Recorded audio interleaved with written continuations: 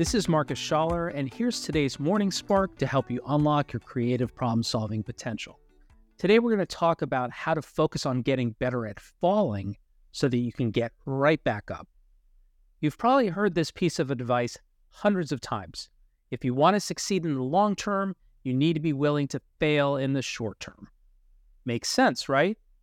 And yet, even the thought of failing can completely freak us out. It can be really hard to disconnect the process of failure leads to success, from the identity of failure. I'm a loser.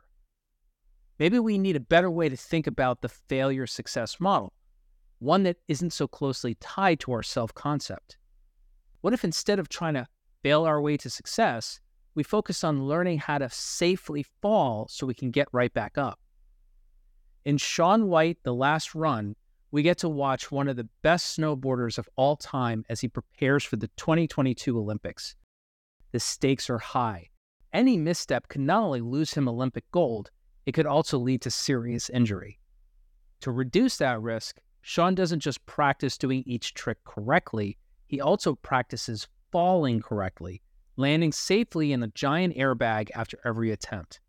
Hundreds of reps over and over again, dialing in the muscle memory needed to land the trick when everything works according to plan, and to fall more safely when the plan goes to crap. What if you were to apply the same approach to problem solving? Instead of struggling to let go of your fear of failure, you could use business challenges as opportunities to practice falling safely.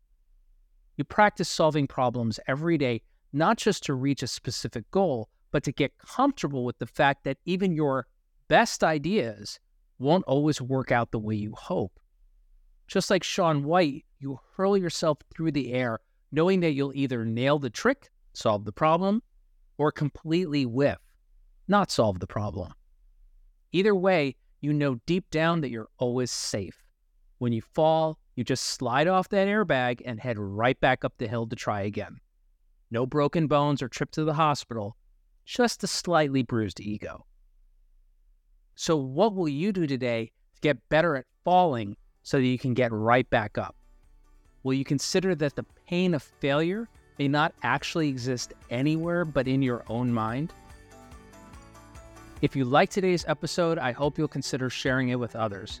If you haven't done so already, please take a moment to subscribe to the show and leave a review. Now get out there and have an extraordinary day.